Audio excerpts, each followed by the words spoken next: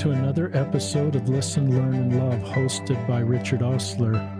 My guest on today's podcast, who is joining us via phone, is my friend Hannah Larson. Welcome to the podcast, Hannah. Thank you so much. I'm so happy to be here. I'll give our listeners a little background on Hannah, and then we'll have Hannah share her story. Hannah recently graduated from BYU, actually graduating in June of 2020, with a PR degree from the communications department. Hannah is one of these people graduating in the spring of 2020 that won't have a commencement or a walking or a chance to sort of come together. So that could be a podcast in itself. Hannah is a returned missionary. She's been home about 2.5 years, served in Southern California. And the way I became aware of Hannah is an Instagram account that she started called Humans of BYU. And I encourage everybody to go to that Instagram account and check it out. And that's what we're going to talk about is Hannah's desire to start this account. The account has taken off. It's got over 6,000 followers and shares stories of people at BYU that have probably harder roads so we can better understand them. And Hannah's calling in, if I haven't mentioned this, from Page, Arizona, her hometown. When BYU sort of went online, like many BYU students that don't live in Utah, they went home. And so we're grateful to have Hannah call in from Page, Arizona. When I think of Page, I think of Lake Powell, Hannah. How close are you to Lake Powell? Page is 5 minutes away from Lake Powell. So Lake Powell is practically my backyard. And that's a great spot. And we've had a couple of I know two of the people you've featured on Humans of BYU. Our daughter-in-law, Devin Dayton, who married our son Jake, has been on Humans of BYU, and she has a gay son. I love Devin. You know Dev then? Yep, I love her. And she has a wonderful gay brother, Jake, and I love the way you brought her story and Jake's story to life. And we've had Braden McFadden, an early release missionary. I was so compelled with his story that I reached out to him and he came on the podcast. And I'm working with a couple of others that you've profiled to be potential podcast guests. So I don't know if that's called poaching. But whenever we have one of your guests on, we want to make sure that we bring voice to Humans of BYU and get more people connected to your Instagram account. So love it. We're a team. We're a team, Hannah. I love that. Tell our listeners just the story of starting this account. Yeah, I love that. Thank you for that introduction also. So since I was 16 years old, I'm 24 right now, I have wanted to do something similar to Humans of New York. I'm not sure if the people listening are familiar with Humans of New York, but a guy started to interview and take pictures of people around New York City and eventually the world. And he started doing that around the time I was 16. And I saw the account and I saw the empathy and understanding and love that it created between other people. And I just knew that that was something that I would want to do. I believe that God put me on earth to increase love in the world. And I know that he wants me to do that using my gifts and talents of being able to make friends and storytelling and writing and using social media. And so, yeah, since I was 16, this is just like, I always wanted to do something similar. And then when I got to BYU, I had a goal to meet 3 new people a day. And this was just because I love making new friends and I love learning about people. And as I did that goal and as I met a lot of people, I just was consistently overwhelmed with how good God is because these people are just so amazing. And I wanted a platform to be able to highlight these people who are so incredible and their stories, because I believe that when we learn from where people come from, we love them. And I believe there is a great need for that type of content on social media. There's a lot of social media accounts that depict or like poke fun at BYU and Provo, which like I love, people love. But I also really felt strongly that I wanted this authentic viewpoint of how incredible people are and their stories. And I wanted to give a voice to what I felt was, you know, really authentic and true to the people who were around me on a day-to-day basis. Are there stories in the New Testament or the Book of Mormon that kind of provide a doctrinal foundation for what you're doing or that resonate with you as far as just reaching out to those that are on the margins? Amazing. Oh my goodness. I love that question so much. Wow. So I actually got to teach a couple months ago. I got to teach a seminary class because the teacher wanted me to talk about what I'm doing with Humans of BYU. And the doctrines that I taught to share about Humans of BYU were about developing charity and following the Spirit. I would say, like, one of my favorite Book of Mormon verses is Moroni 7:45, about what charity is and praying for charity, because I really feel like that's the doctrine that is, I guess, embodied the most in the page is love, loving like Jesus Christ. And so, I mean, I feel like, I don't know, my desire to learn about other people and asking them sincere questions and having them tell me about themselves helps them feel loved, helps them feel understood. And it also makes me feel God's love because I realize how wonderful everybody is and that God is our loving Heavenly Father and that we're all brothers and sisters. It's a great chapter. We didn't plan that question ahead of time, listeners. Just felt impressed that Hannah would have a really good answer for that question. So thank you. Tell our listeners, if they're not familiar with the count, I know you've done lots of different stories. Is there a general theme or it's kind of like my podcast. My podcast has grown.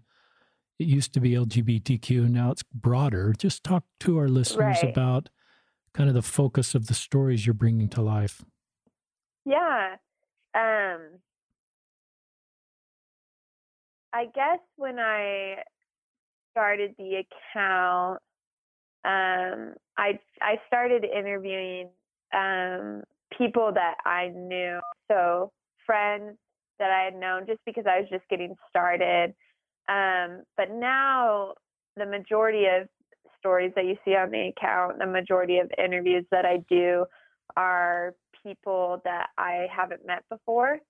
And so I have people who follow the account who reach out to me and say, oh, like, you should interview this person, kind of like a referral type of system. And then at times I reach out to random people on social media as well, or since I've had a goal of meeting 3 new people a day, I know a lot of people. And so I'm kind of like, oh, I could interview this person. And kind of it's kind of developed, like you said, I didn't at first, I don't know, I was just kind of trying to get the account started, and I was like wanting to highlight the people that I knew who have like changed my life and were inspiring to me. But now I kind of try to follow the Spirit in who Heavenly Father wants me to interview and what kind of stories he wants to be showcased.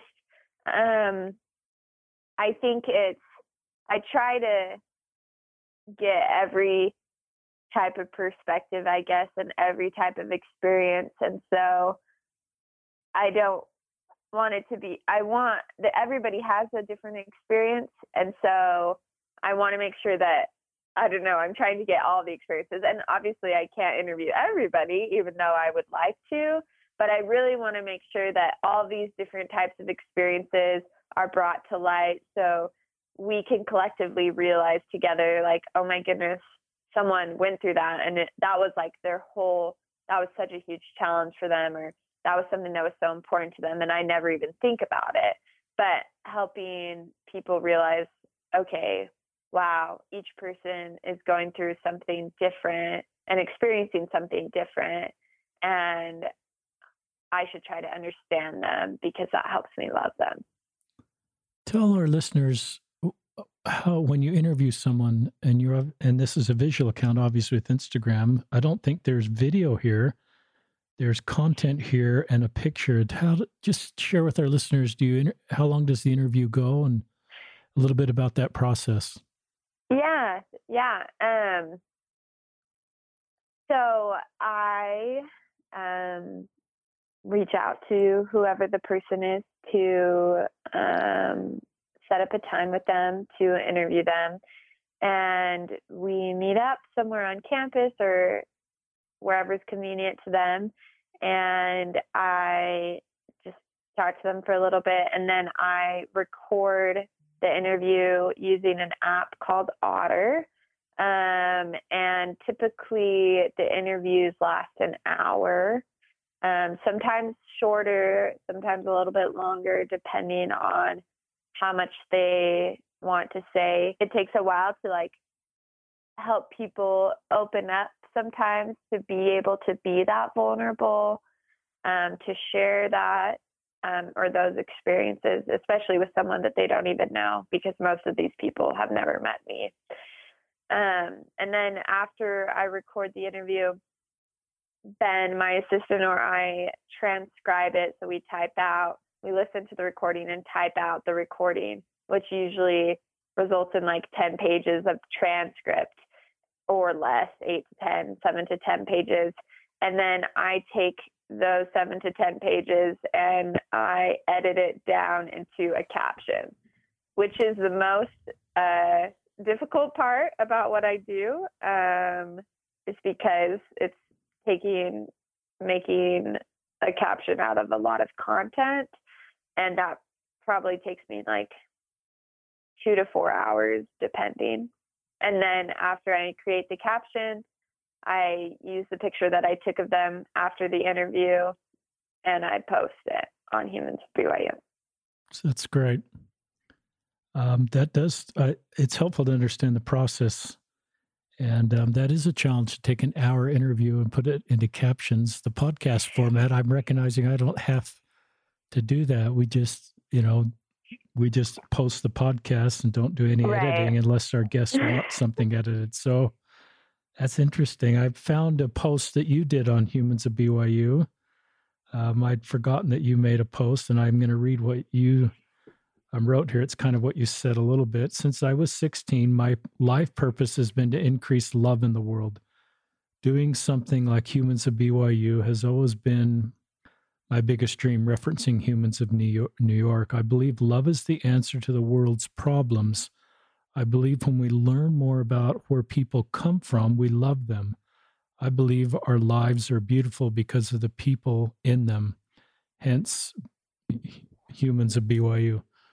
I love that, because to me, love is a doctrine of our church. It's a doctrine that Christ taught. It's not a secondary doctrine to other doctrines. And I think sometimes we create this dichotomy in our minds to fully love some people, even if they're not living the teachings of the church, that we can't do that. We're selling something out. Or to fully love God and follow our leaders, we can't love everybody.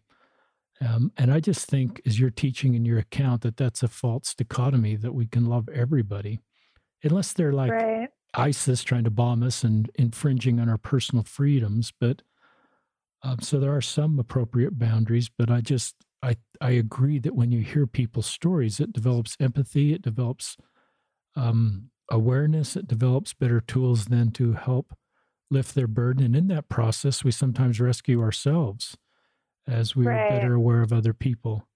Any more thoughts on that you want to share with our listeners, Hannah? Yeah, I would love to.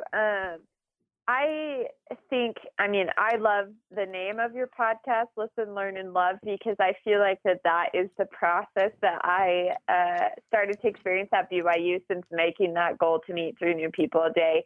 Because I made it because, well, Heavenly Father, when I first came to BYU, I was kind of intimidated by how awesome everybody was. And I was like, oh my goodness, how am I supposed to fit in with these people who are like the cream of the crop? I don't know. And I just remember Heavenly Father telling me, like, instead of being intimidated by the people around you, you should seek to learn from them and seek to love them. And so that was kind of the basis of why I made that goal to meet 3 new people a day.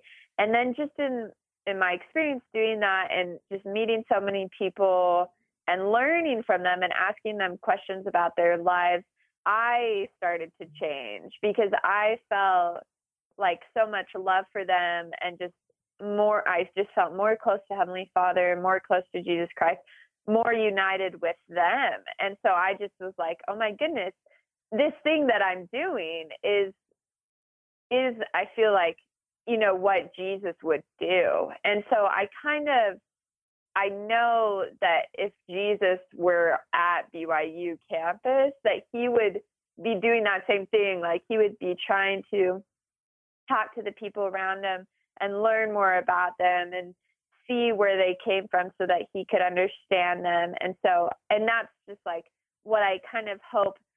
I hope that is what I hope people who follow the account kind of start to feel that as well, or kind of want to have a desire to start to learn from the people around them and start to love them better. And so kind of the slogan or the motto of the account is to sharing stories to help to motivate others to love more and judge less. And I definitely agree with you that, yeah, love is a core doctrine. Jesus Christ is the embodiment of pure love, and that's who we're supposed to strive to be like. So, really love that, Hannah. Talk about stories that particularly, I assume you can tell by metrics like likes, comments, the ones that gain the most traction with people that are following the account. Share with our listeners some of the stories that have had the most interaction. Yeah. So it's really cool to see because people respond to vulnerability and authenticity. And that's what I try to bring to every story, because I feel like, especially on social media, there's like a lot of negativity, there's a lot of neutrality, and kind of sometimes a little bit of fakeness. And I feel like everybody wants to have authentic connections and vulnerable connections because that's just people being real and something that they can relate to. So the stories that have had the most engagement, like all of the stories have had great responses, and people resonate to different stories differently based on like their own experiences. But yeah, for instance, I mean, just a couple in particular. So Braden Story, who you interviewed, he's had a ton of people respond to it. And he obviously, for the people who listen to the podcast, if you've listened to Braden's story, he came home early from his mission, had OCD and depression and different mental health things. And I think his story, just resonated with people because it kind of hit a couple different things that are really prevalent in the church. So like coming home early from a mission is kind of a hot topic, and mental health is also a hot topic. But then also the way that he describes his experience, he's very honest. Just to read some of it, he is just like, when I got off the plane the next night, I couldn't look my parents in the eyes. I bawled all the way home. my mom just sat there and held me. All I could say was, I'm sorry. I'm sorry. I tried to be a good example. I'm sorry I failed. And I feel like that is something that is especially a point that members of the church can relate to, about not even in just missions, but in just general, this kind of like perfectionist tendency, or this like pressure, especially if you're the oldest kid, to be the example. And you're always, as a member of the church, you're supposed to be a good example. And then like in your family, if you're older and you're going on a mission, you're supposed to be a good example. And so there's, that kind of pressure. He confronts that pressure. And obviously he didn't have any control over what he's experiencing. And like going home early was out of his control. And like God is proud of him, and that was his journey. And that's totally fine. But it's just something that hits, I think, like a lot of different nerves, I guess, in the church community. That's a great one. And I'm so glad you did that story. What a great man he is. Yeah. I just love that. When I thought of that, I've been thinking now that so many missionaries are coming home, and I think you have a brother that just was evacuated in one of those chartered flights out of the Philippines. And so we have a son serving in Samoa who we're not quite sure, exactly what's going to happen to him.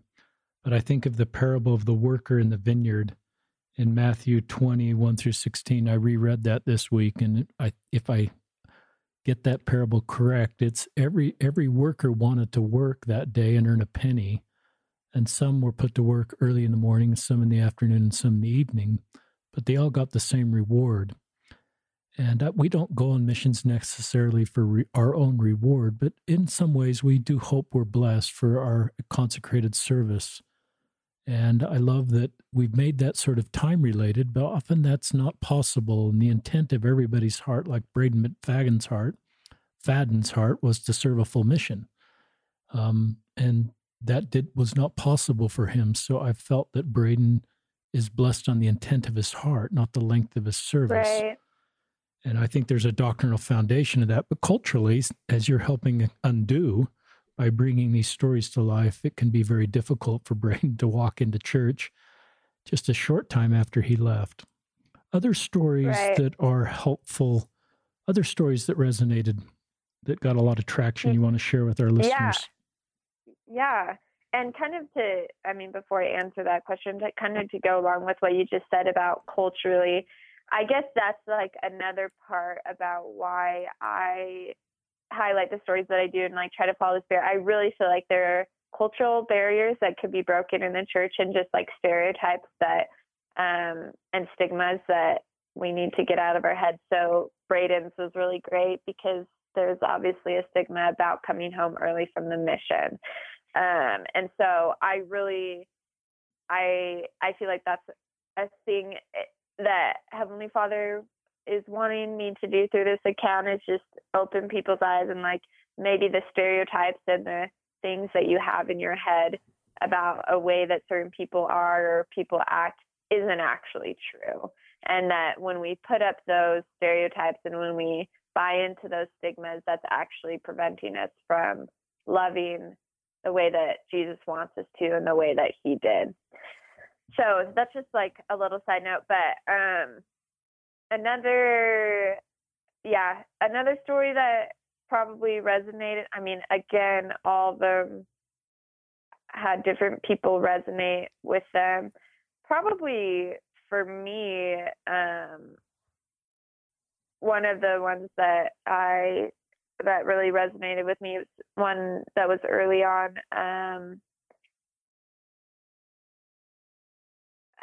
I covered this student. His name is Reese, and he is a gay student at BYU, and he's the first gay student that I interviewed for the page. And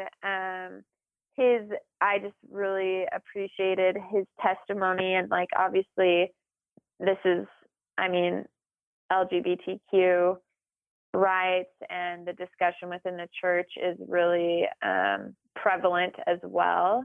And so I thought it was super important to highlight him and like his experience being gay at BYU and being gay and a member of the church. And I just, he has just like this super awesome testimony that really helped inspire faith in me and really helped inspire faith in like the people who read it as well. And I think that's what I would like to do ultimately, is to help people not only like obviously love better through the page, but also help them want to grow closer to Jesus Christ and help them want to follow the Spirit. So his I did in September, so it's a little bit back, but yeah, I love him because one of the things that he said, he says, a lot of people ask me why I stay in the church because he's gay. For me, what is important are the 5 covenants I've made in the temple. My word and the promises and blessings God will give, as well as the thought of being with my family forever, are what influences my decisions here and now. So by extension, yes, I go to church, but those promises I made in the temple are where I get my desire to stay in the church.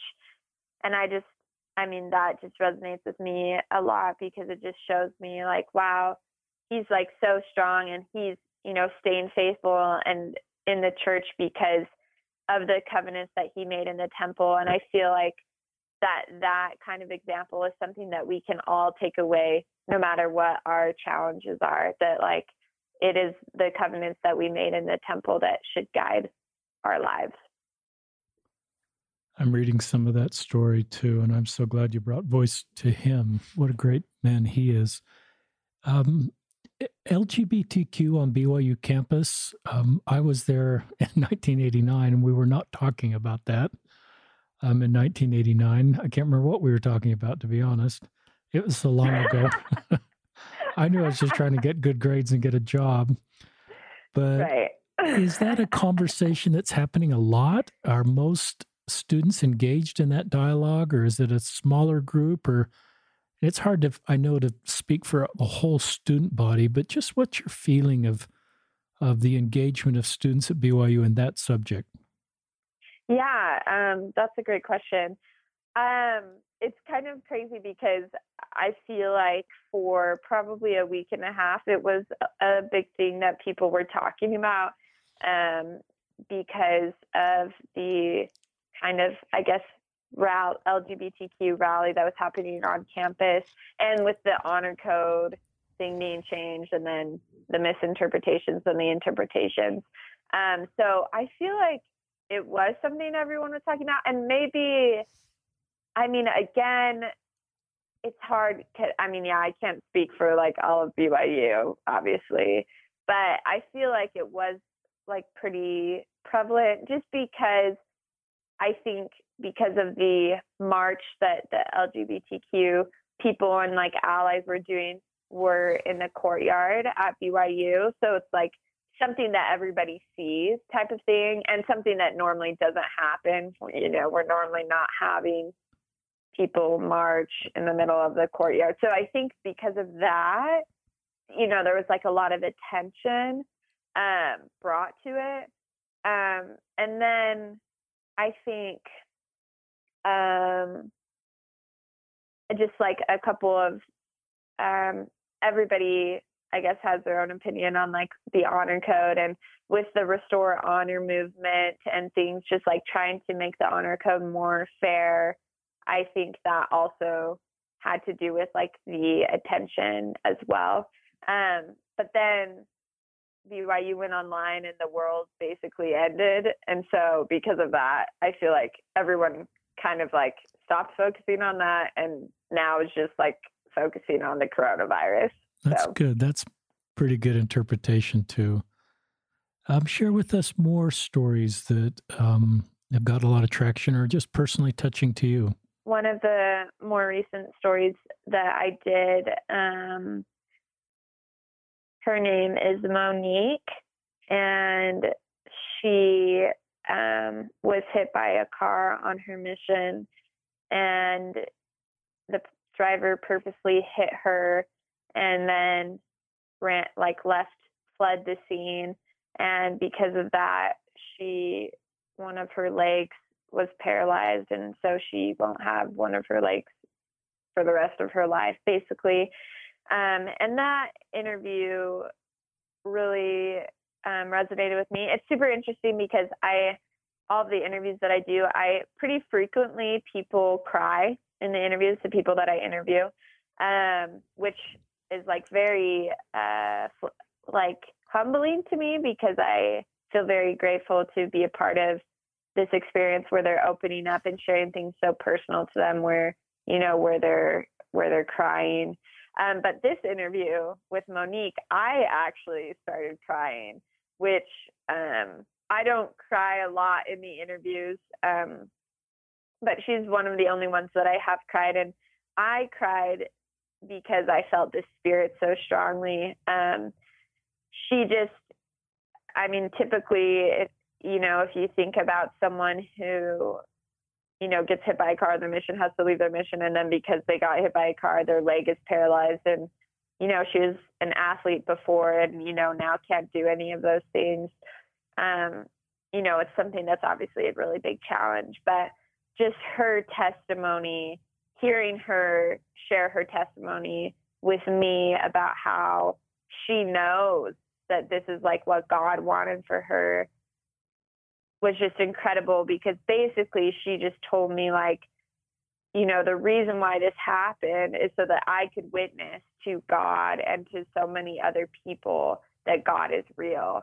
And so she had, like, a year ago or something, a viral video of her, like, trying to learn how to walk, like, all over social media. And so she had a bunch of, like, news reporters and people, like, come to her house in Texas and, just ask about her story and, like, what happened. And she told me that she would always tell people before they came in and before they interviewed her, like, I want you to know that I can't tell my story without talking about my Savior, Jesus Christ, because he's the reason why I'm here. So I hope that's okay with you. But, he is, a huge part of my story. It's not like my whole story. And so she got to share her testimony with, like, so many news reporters and so many people. And she just knows that that's why this happened, so that she can be a witness of God. And I feel like when she was telling me that, I remembered the scripture in, I think it's Mosiah, where the people they're not allowed to pray because some evil ruler told them that they can't pray. And so they pray in their hearts, and basically God, visits them and says that he won't take away the burden, but he'll strengthen their backs so that they don't have to feel it, but that he is allowing this to happen so that the people can stand as a witness to the other people, that he delivers them, that God is delivering them. So that's another story that resonated with me. That's a great story.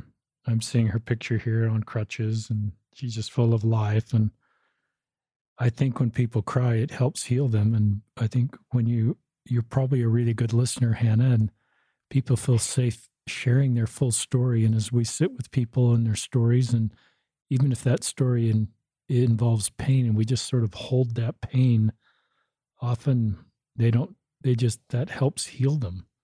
And it helps heal us. You said something, I wrote down this word for word you said earlier in this segment or the prior segment. People respond to vulnerability and authenticity. I can't say that word. Authenticacy. Sorry about that. No, that's great. And I think that's really true. And I think culturally, we sometimes don't want to be vulnerable, authentic. We sort of divide the front of our brain into how we feel we need to project ourselves, and the back of our brain. And this is what Braden kind of said on his podcast, is in a whole different spot. And that dissonance sometimes between what's really going on in our life and what we feel we need to project can create a lot of emotional turmoil. And I find we do better when we're able to be kind of aligned and find, maybe not everybody, but at times people we can be vulnerable and authentic and share how we really feel, and people like you that we can go to and sit with them. And then I think the amount of healing you're giving all these people that are part of the humans of BYU that can share their story and then read the comments as well as the DMs they're getting of saying how much their difficult experience helps them. And Right. and that's helps heal people to know that their journey, while difficult and painful, can help others. I mean, you sort of go on a mission to Brazil, and you've been set apart by a stake president, and you've been protected in some extent, but then because of the agency of others, she's hit from a car from behind, which would lead, and I think she even mentions here anger. And I think anger is a pretty normal human emotion that would occur. Right.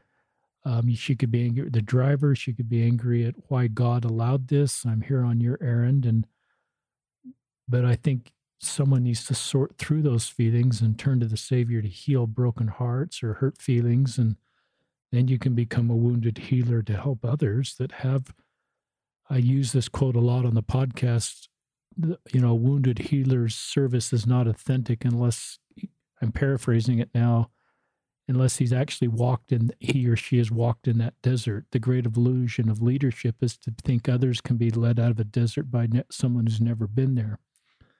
So, all these people you're interviewing have been in deserts. Right. And even though everybody's deserts are a little different, is if we can heal other people, because if we can talk about our own deserts and be vulnerable and authentic, we have tools to be able to heal and help others. That's one of the reasons I like Elder Holland's Broken Vessel talk, because he went vulnerable. He went authentic. Right. And I sometimes think, I thought when I was a YSA bishop, I thought, well, what I'm supposed to do is just sort of present this perfect LDS father with a perfect LDS family, wearing perfect clothes. And I do have a perfect wife, so that was easy. But I recognize that the reality of my personal situation that during that time, because I was actually seeing a therapist for my own emotional health, I recognized there was dissonance in some ways. And now that I look back, I wish I had told the YSAs, maybe not all the time, but maybe once in a while, that your own bishop is working on his own mental health. Right. I'm fine. I'm stable. I'm going to be your bishop. Don't worry too much about me. And I think it would have caused the YSAs, in that moment of vulnerability or being authentic, I think some would have opened up to me, maybe not about the emotional issues, but just said, hey, Bishop's safe for me to go to. If he's going to be vulnerable in an appropriate way about his own emotional health, then I know I can talk to him about X. And I could have reached some people, perhaps, that I never could have reached if I'd been just a little more vulnerable. Other stories that you want to share? Yeah. Let me see. Oh, wow. There's so many wonderful people. One of the other interviews that is a little bit back, it's in June. So one of my early day interviews of a couple, Sam and Valerie Blackburn. I interviewed them. They were my first married couple. And this interview sticks out to me because as they had just gotten married and they'd been married for a few months, and I last summer in my own personal life was just trying to figure out dating like every other young single adult, I feel. And I was kind of upset that dating was a thing and that marriage was a thing. And I just really realized that I didn't have a testimony of the doctrine of marriage, or like my own personal testimony for why it's so important, and like why God wants a man and a woman to get married. And I just realized I didn't have my own testimony of that. And so I interviewed this couple around the time that I was going through that, trying to develop faith and a testimony for that. And just interviewing them, I just saw the light and the reason why Heavenly Father and Jesus Christ want Christ-centered marriages, and why that is so important in Heavenly Father's plan for us. Um, they just, I mean, I don't know if anything in the interview, what they said stood out to me, except for just the fact that I just felt the Spirit so strong, knowing that, okay, Heavenly Father is in charge, and these types of marriages where Christ is the center of them are very rare. And I just felt really responsible to share, like, okay, this is what, and obviously they're not perfect. They've only been married for a few months. Not saying that they're perfect, but they are trying to center their marriage on Jesus Christ and on Heavenly Father. And I feel like in the world today that, I mean, outside of the church, people aren't getting married as much. And I would even say inside the church, people aren't getting married as much. And so it's just kind of like, I know, kind of like an issue. And so I feel like showcasing this young couple who's like trying to do what God wants them to do really speaks volumes about what Heavenly Father wants for us as his children. I love that. That's a really honest one. And I love how every story reaches people in different ways. And often our life path becomes clearer listening to people's stories that are a little further down the path. Yeah. So I love that. And I recognize culture. I recognize that what you said about marriage, I validate. Our culture of our YSA ward, we tried to make it about coming unto Christ, not about getting married. We felt like Amazing. We felt the YSAs, this is we being my wife and I, felt the YSAs knew the doctrine of marriage, and we didn't want to add any cultural additional expectations, and we recognized Sunday could be difficult for some people if that's what they heard a fair amount. And so and it's something that's not in everybody's control. We didn't want to make the Sunday experience about things that are largely out of, I mean, it's just out of some people's control, male or female.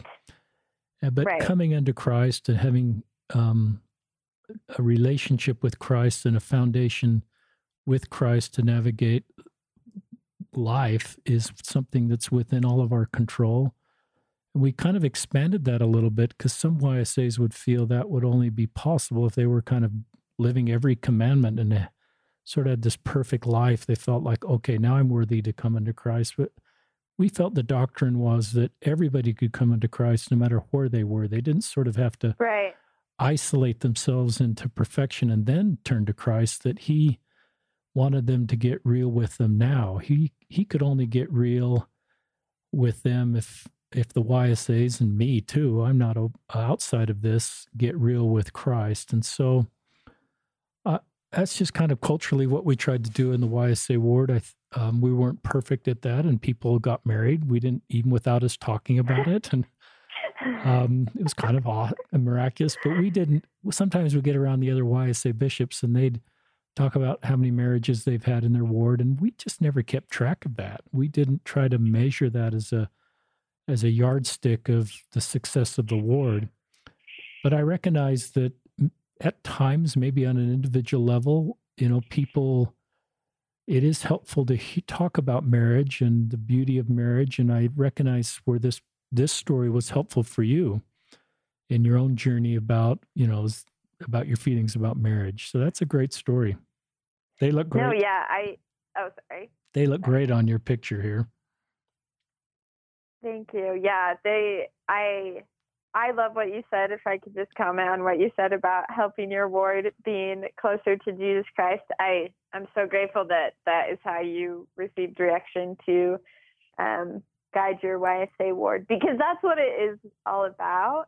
And I think it's not, I mean, just in general, being a young single adult in the church and the topic of marriage is just, it's hard because it's like, and I can speak to this because I'm not dating anyone and I'm not getting married anytime soon, but it's hard because it's like, you like obviously know that like, oh, Heavenly Father wants you to get married obviously at some time, but you're right. And like, there's like so many things that you can't control. And that's like what I've realized too. And like my dating is just like, you can't even control. It's like, it's honestly a miracle when people get married. But there's like kind of a fine line between like, okay, being a young single adult and like not being bitter about those things. And then like also like, because if you're in love and you're dating someone, then you're like, oh yeah, like marriage is great, like all these things. But if you're not, there's kind of a tendency, or at least I've seen in our culture, to like be bitter or to just like not think about it. And I don't think Heavenly Father wants us to like disregard it and like be bitter about anything in general, really. And that's why my personal journey last summer was like so important to me, because I believe like even as a young single adult, or even as a single adult, or wherever you're at in your life, that Heavenly Father wants us to have a testimony of the doctrine of marriage, because it's so important to the plan of salvation. It's so important to helping us. It's how we become like Heavenly Father, which is why we're here. So I think it's like, I believe, and what I've come to know for myself is that you can have a testimony of the doctrine of marriage, and you can have a healthy relationship thinking about marriage and like, okay, that is part of Heavenly Father's plan, without being married and like without being bitter. And so I think that is something that another reason why I highlighted this story, because it's like, okay, like this is like a healthy, happy marriage, and like, they're doing what they can, and like it's okay that, if you're not married, it's okay, but it's still something that everybody can appreciate, whether you're single or not. Wow, I love that. That's really thoughtful, Hannah. And you got a great head on your shoulders and a great outlook. And when I talk to people your age group, I just get a lot of hope for the future of our world, for the future of our church, for the future of our culture, to help more people feel like they belong and fit in. That's really cool. Other stories you'd like to share with our listeners? Maybe we'll do one more Okay, story, and then I'm perfect. going to ask you some more questions. Okay, yeah. Um, mm, um,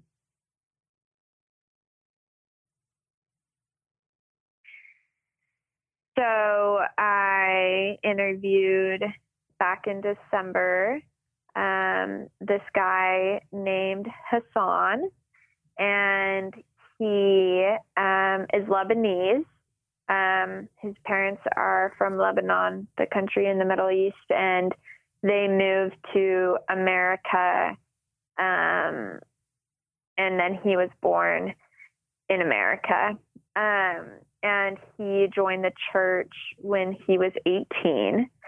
And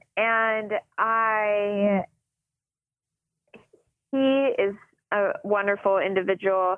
I think his story is important, and why it resonated with me is because it's just, through Humans of BYU, I've interviewed and I've talked with a lot of people at BYU who are not from the United States, or are not like, just like obviously, just from Utah. But I've talked to a lot of people, and I've interviewed a lot of people who are from all over, from all different cultures and backgrounds. And it's just these people who come from different cultures, or come from different religious backgrounds, or come from different countries, and then come to BYU.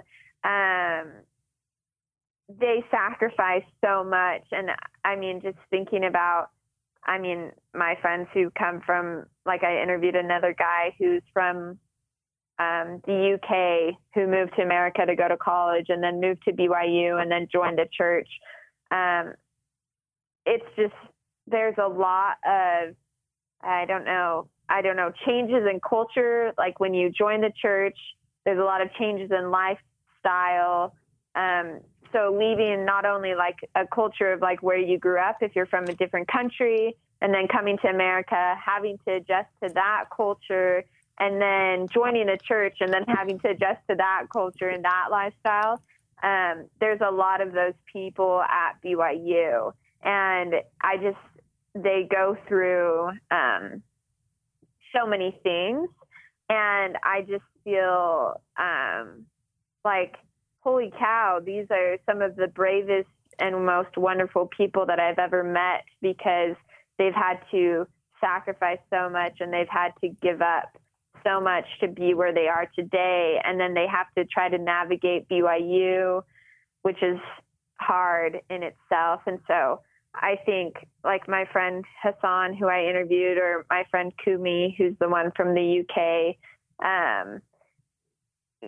just the changes in lifestyle that they've had to experience and the things that they've had to give up are really are a lot. And I think highlighting them on the page is just really important, because sometimes I feel like people think at BYU that's like, oh, only from Arizona and Utah do people go to school here. And, you know, we kind of all have the same background, but there are a lot of individuals who had to give up a lot to like be where they are at today. So love that. He's in the red shirt, I think, on the account. Yeah. Talk about, has BYU in an official way reached out to you at all and said, do this, don't do this, or has there been any communication officially? So no, I did. So when I did Hassan's story, I actually, because he is like one of the only members of the church from Lebanon that is at BYU and is in America. So I thought his story was pretty cool. And I wanted more people to see it. So I reached out to the communications department, the official communications department at BYU, and asked them if they could, you know, share the story on their, you know, the official BYU Instagram page somehow. But they responded saying that it wasn't in their like protocol to do that. But they asked if I could do my view from BYU. I don't know if you've seen those, but they sometimes have different students at BYU take over the official BYU's Instagram page story for a day. So I got to do that in December. Cool. And so that's been the only like official, I guess if that's official, like communication with the actual university about what I'm doing. But I have a lot of university accounts that follow Humans at BYU. So just like, I don't know, like, you know, the BYU folk dance team or ROTC or, you know, organizations within BYU that follow the page, and even the BYU official Instagram itself follows. That's great. BYU. I love what you're doing, and I would only imagine and believe that BYU administration is thrilled with what you're doing. It's consistent with BYU goals. You've graduated. Do you have a job, or is this becoming your job? Yeah. So I graduate in June. So that's kind of my whole future is kind of up in the air, because I was going to be in Europe. I was going to be in Europe this summer on a study abroad. Oh. And so I don't have anything like super planned, because I was going to graduate and then take the summer to just be in Europe and explore, and kind of as a last like hurrah or beginning hurrah for my new life after I graduated. So right now I have a bunch of things up in the air. Not a lot of decisions have been made, but I am planning on transitioning the account to something where I can continue doing after I graduate from BYU. But I have plans for that, but they're kind of secret plans right now. So it sounds like the goal is to keep it going, and your involvement to stay. Yes, the goal is to keep it going. I honestly, Heavenly Father really wants me to interview people and to give his children on earth authentic and vulnerable stories. And I really believe that our lives are our testimonies. And so I really feel strongly. I kind of have this secret dream. I don't really tell like a lot of people this, but I kind of have a secret dream that I could get everybody's testimony in the world online. That's And cool. that's always been like a little secret dream of mine. And this kind of fulfills that in a way. Obviously, it's not like super direct, like, like standing at the pulpit testimonies. But I feel like these experiences that people are sharing are like the core part of who they are, which is like, as members of the church, typically the core part of their relationship with God and their testimonies. And so I'm very dedicated to sharing that in the world and helping people feel more light. So it's really cool. I think you understand the technology. You have the right heart for it. You have the passion for it. You're called. You have a real feeling of an impression from Heavenly Father. This is your work. And I think that you'll be able to continue to do this. And so, on behalf of all of our listeners, we're really grateful. Hannah Larson, calling in from Page, Arizona, to be on the podcast. And please, our listeners, go to Humans of BYU on Instagram. Right now, there's 6,339 followers. I hope that when this podcast goes out, and I think about 8,000 listen, I hope a lot of you go to this page and follow it. And I'd love to see a huge spike in followers just so more can engage in these stories. And these stories will help all of us as you read them and share them. And they could become the basis of church talks or family discussions, or to be able to talk about these real and vulnerable subjects to help us come into Christ and help everybody. Any closing thoughts, Hannah? I just thank you so much for letting me share about this page. I am so passionate about helping everybody love and helping everybody come closer to Jesus Christ. So thank you for giving me this opportunity. God is the best. I love him. Jesus is the best. And I know that as we, do our best to follow them and see what they want us to do with our lives, that they'll tell us, and that we'll be guided to know how we can reach our potential and how we can help other people. I love that. And I don't know how many of our listeners are connected with sort of what's going on at BYU, but I am my wife and I have 2 children at BYU, and I'm engaged just with a lot of students at BYU. I've gotten to know several faculty members, and there's just a lot of good work being done at BYU with really thoughtful people to help all of our members feel like they belong and address complicated issues head on in a faithful and authentic way. And so I love what's going on at BYU, and I hope that can be scaled to our families, to local wards, to other schools, because there are some wonderful things happening at BYU that give me hope as we all come into Christ. So thank you, Hannah Larson. Thank our listeners for joining us. This is Richard Ostler signing off, and I'd like to thank my podcast tech guy, Tom Garbett, who's been with me from the beginning. He puts these up on wherever that you're listening him, adds a little music bed. So I'm grateful for Tom's work. And thank you for listening.